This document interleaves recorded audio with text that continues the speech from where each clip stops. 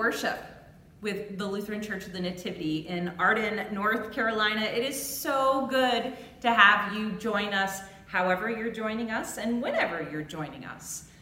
I'd like to share with you a couple of announcements. Next Sunday will be Youth Sunday.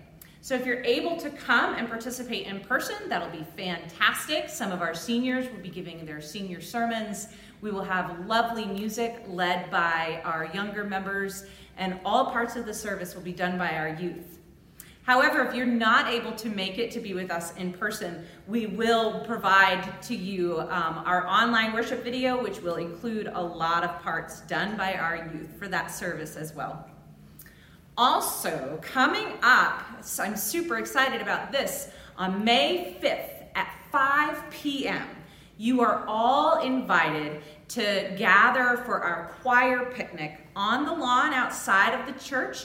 Bring your lawn chair, bring your own dinner so you can have a picnic with one another, and come and get to know Ryan a little bit more, and hear about what the plans are for all the choirs, adult choir, youth choir, handbell choirs, and any other creative choirs you can think of. Come and join us. Remember, that's the 5th at 5 p.m. And if you don't want to bring food, just come and hang out. And as always, my friends, if you ever need anything, would like to have a conversation, or need me to know something in particular, please don't hesitate to be in touch. Let us continue with our brief order for confession and forgiveness. Blessed be the Holy Trinity, one God, who creates us and forms us, who redeems us and calls us, who unites us and sends us. Amen. Gathered in God's presence, let us confess our sin. Mighty and loving God, we confess that we are captive to sin and cannot free ourselves. We seek our own way. We divide the body of Christ. In your mercy, cleanse us and heal us. Let the words of our mouths, the thoughts of our hearts, and everything that we do be filled with faith, hope, and love. Amen. Friends, hear the voice of Jesus. The Spirit of the Lord is upon me to proclaim release to the captives. In the name of Jesus Christ, I proclaim to you that your sins are forgiven and you are released. The joy of the Lord is your strength, and the gifts of the Holy Spirit are yours forever. Amen. Hallelujah. He is risen. Christ is risen indeed. Hallelujah. The joy and peace of God be with you all. Let us pray. Almighty God, with joy we celebrate the day of our Lord's resurrection. By the grace of Christ among us, enable us to show the power of the resurrection in all that we say and do. Through Jesus Christ, our Savior and Lord, who lives and reigns with you and the Holy Spirit, one God, now and forever. Amen. The first reading is from Acts, the 8th chapter. An angel of the Lord said to Philip, "Get up and go toward the south to the road that goes down from Jerusalem to Gaza. This is a wilderness road." So he got up and went. Now there was an Ethiopian eunuch, a court official of the Candace, queen of the Ethiopians, in charge of her entire treasury. He had come to Jerusalem to worship and was returning home. Seated in his chariot, he was reading the prophet Isaiah. Then the Spirit said to Philip, "Go over to this chariot and join it." So Philip ran up to it and heard him reading the prophet Isaiah. He asked, "Do you understand what you're reading?" He replied, "How can I, unless someone guides me?" And he invited Philip to get in and sit beside him. Now the passage of the scripture that he was reading was this: "Like a sheep, he was led to the slaughter, and like a lamb silent before its shearer, so he does not open his mouth. In his humiliation, justice was denied him. Who can describe his generation? For his life is taken away from the earth." The eunuch asked Philip, "About whom, may I ask you, does the prophet say this?" About himself or about someone else?" Then Philip began to speak, and starting with this scripture, he proclaimed to him the good news about Jesus. And they were going along the road. They came to some water, and the eunuch said, "Look, here is water. What is to prevent me from being baptized?"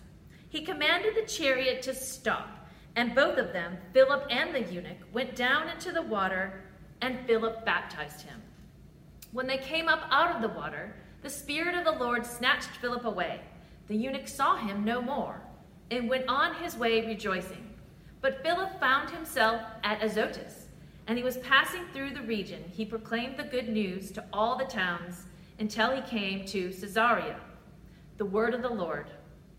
Thanks be to God. The second reading is from 1 John, the 4th chapter. Beloved, let us love one another, because love is from God. Everyone who loves is born of God and knows God. Whoever does not love does not know God, for God is love. God's love was revealed among us in this way. God sent his only Son into the world so that we might live through him. In this is love, not that we love God, but that he loved us and sent his Son to be the atoning sacrifice for our sins. Beloved, since God so loved us so much, we also ought to love one another. No one has ever seen God. If we love one another, God lives in us, and his love is perfected in us. By this we know that we abide in him, and he in us, because he has given us his Spirit. And we have seen and do testify that the Father has sent his Son as the Savior of the world. God abides in those who confess that Jesus is the Son of God, and they abide in God. So we have known and believed the love that God has for us. God is love, and those who abide in love abide in God, and God abides in them. Love has been perfected among us in this, that we may have boldness on the day of judgment, because as he is, so are we in this world. There is no fear in love, but perfect love casts out fear, for fear has to do with punishment, and whoever fears has not reached perfection in love.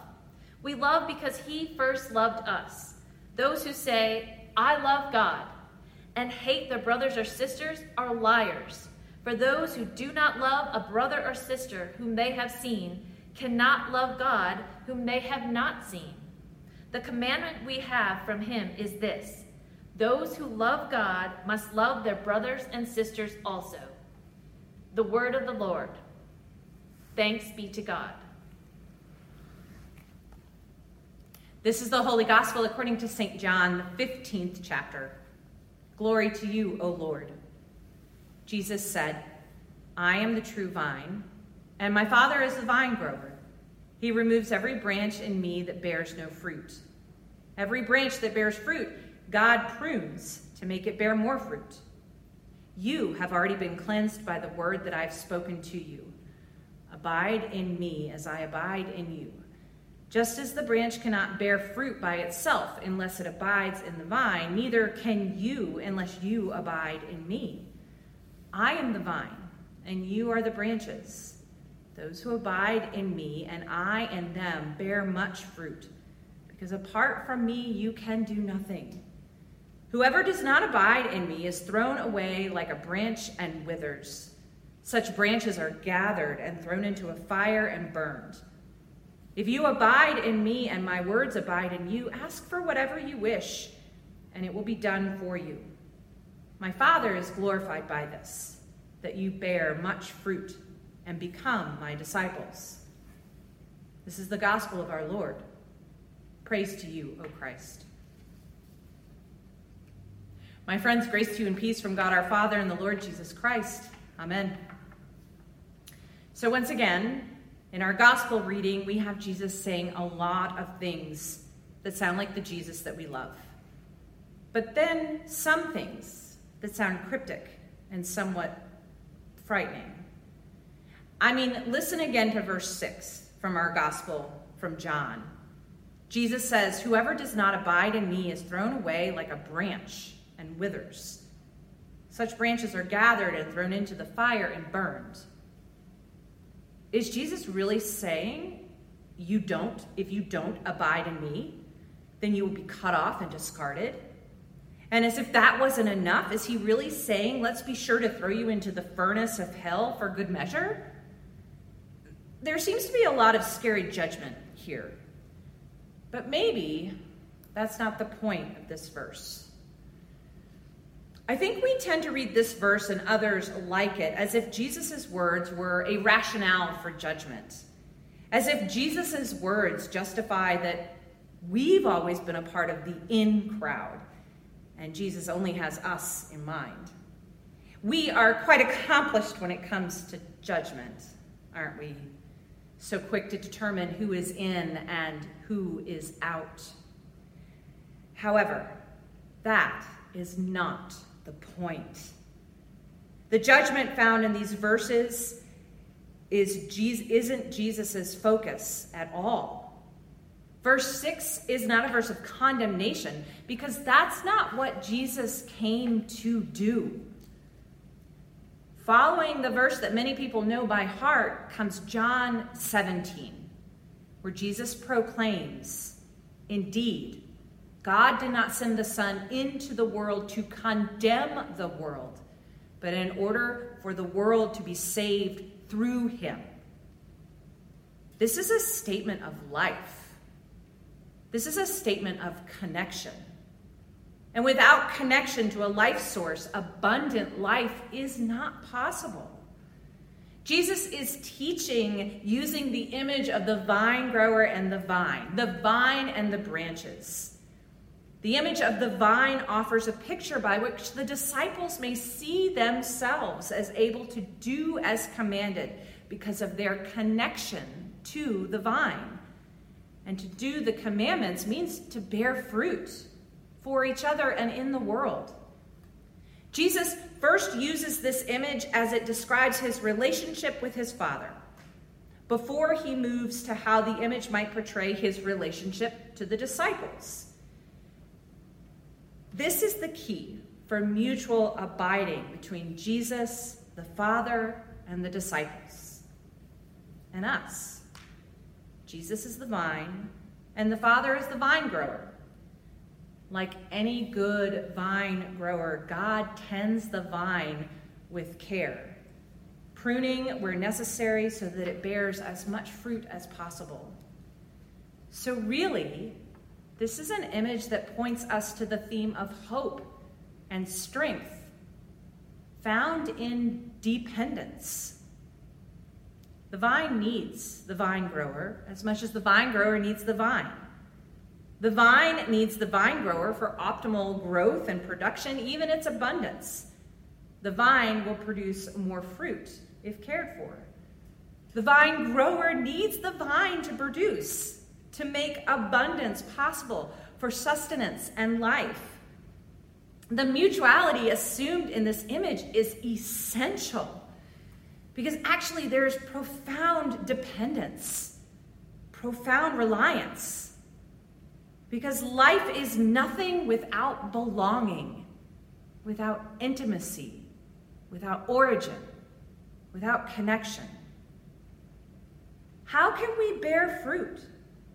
How can we imagine being beyond ourselves? How can we realize our potential if we have no grounding, no sense of origin, no relationship, no affirmation of possibility outside ourselves? Bearing fruit depends on dependence. It depends on connection. It depends on belonging. And as soon as we think we can produce fruit, we can produce anything from the basis of our own efforts, from our own independence. Think about it. What kind of fruit is that really going to be? Because bearing fruit has everything to do with who we are in relationship to God, the community, and to the world. I wonder if this is something we tend to forget or ignore. That the manifestations of our faith are not individual expressions of our theological commitments and convictions, but are deeply lodged in and arise from the connections in our lives, the connection to God, the connection to the community of faith, and the connection to the world. There is very little potential for faith embodied if we do not realize that bearing fruit of our faith is based on our dependence on God and the community of faith for the sake of our own siblings in faith, those unknown to us throughout the world, and even our enemies. However, there can be fear in bearing fruit, and that fear has many levels. Because really, once we bear fruit, we lose control. We chance exposure. Others may come to know and see on what and who we rely, and in what and on whom we lodge our strength. Others will begin to see how dependent we actually are. But still, we are called to bear fruit, and we can bear fruit because we are the branches to Jesus' vine, to God's vine grower. And what kind of fruit shall we bear? Well, we can bear fruit to each other, which in and of itself is not a bad thing. But if we are only caring for members of this family of faith, then our fruit is only so-so. I certainly don't have all the answers on how to bear fruit for the world, but I can tell you that bearing fruit should mark who we are and how we treat everyone we meet. It should mark how we care for the environment, how we talk about politics, how we try to converse with someone we disagree with. Sometimes it's easier to bear fruit, like praying and giving money for natural disasters. Sometimes it's pretty difficult, like praying, talking about, and working for justice in our nation and in our world. But in all cases, we are called to bear fruit. And if we ever wonder what that should look like, we only have to return to the promises made at our baptismal day, that we are to live among God's faithful people. We are to hear the word of God and share in the Lord's Supper. We are to proclaim the good news of God in Christ through word and deed. We are to serve all people, following the example of Jesus, and we are to strive for justice and peace in all the earth. Bearing fruit can be risky business. It will reveal who you are and on whom you depend.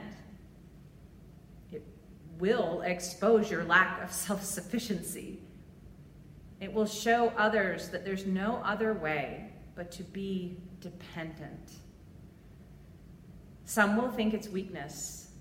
Some will think it's foolishness. Some will think that naming and claiming our dependence on the vine grower severs our being and having actualized autonomy. But we know this isn't true. We are a part of the vine. We are the branches, and we are to bear fruit for the vine and the vine grower, and in turn, both the vine grower and the vine will provide us with hope and strength in a relationship of mutual grace and love. Amen. We are gathered by God into one church through Christ. Together with our siblings throughout the world, we confess our faith. I believe in God, the Father Almighty, creator of heaven and earth.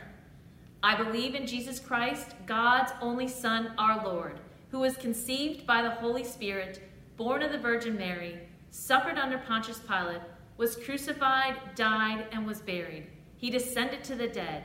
On the third day, he rose again. He ascended into heaven. He is seated at the right hand of the Father, and he will come to judge the living and the dead. I believe in the Holy Spirit, the Holy Catholic Church, the communion of saints, the forgiveness of sins, the resurrection of the body, and the life everlasting. Amen. On this fifth Sunday of Easter, let us unite in Christ to pray for all in need. responding to each petition with the words, "Make us one in you." Let us pray. God of triune mystery, as you have formed your church to be one fruitful vine, strengthen our churches and our ecumenical connections with Christians across the street and around the globe. Hear our prayer, O loving God. Make us one in you. As you blessed Philip the evangelist, nurture our missionaries and theologians, our seminaries, our faith formation, and all discussions of the faith. Hear our prayer, O enlightening one. Make us one in you. As you brought the Ethiopian eunuch to baptism, lead all Christian communities to welcome people of each sexual identity, every skin color, and of all national backgrounds. Hear our prayer, O embracing God.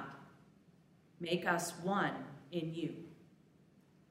As you created an earth with countless forms of plant and animal life, train us to honor and maintain the bountiful earth that you intend for us and future generations. Hear our prayer, O creating God. Make us one in you. As you call humankind to live in love with one another, bring peace to nations, to neighborhoods, and to homes. Protect the oppressed and the vulnerable in every land. Show us the path to nonviolence in all things.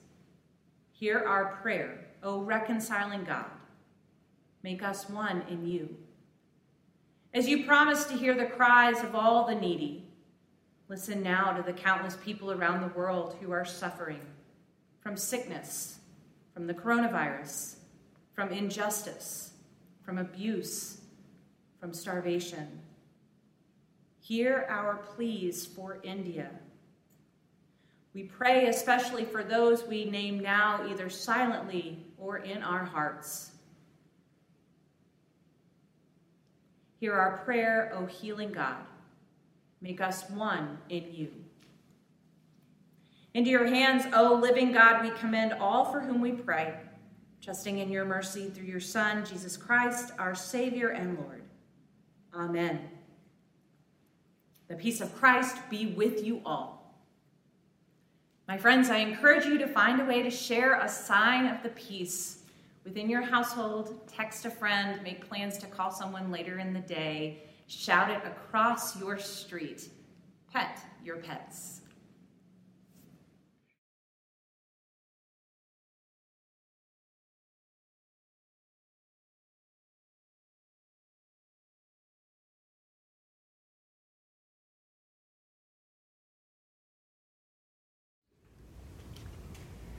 Our Father, who art in heaven, hallowed be thy name.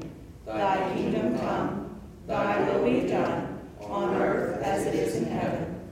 Give us this day our daily bread, and forgive us our trespasses, as we forgive those who trespass against us. And lead us not into temptation, but deliver us from evil. For thine is the kingdom, and the power, and the glory, forever and ever. Amen. St. Paul tells us in the book of Galatians, you, my siblings, were called to be free, but do not use your freedom to indulge yourself. Rather, serve one another humbly in love. For the entire law is fulfilled in keeping this one command: love your neighbor as yourself. And so we live out loving our neighbors and those unknown to us by doing the work of the fruit of the Spirit: love, joy, peace, patience, kindness, goodness, faithfulness, gentleness, and self-control. Friends, since this is the kind of life we have chosen, the life of the Spirit, let us make sure that we do not hold on to it as just an idea in our heads or a sentiment in our hearts, but work out its implications in every detail of our lives. And so, the God of steadfastness and encouragement grant you live in harmony with one another in accordance with Christ Jesus. The God of hope fill you with all joy and peace in believing, so that you may abound by hope in the power of the Holy Spirit. The God of all grace, bless you now and forever. You are the body of Christ, raised up for the world. Go in peace. Share the good news. Hallelujah.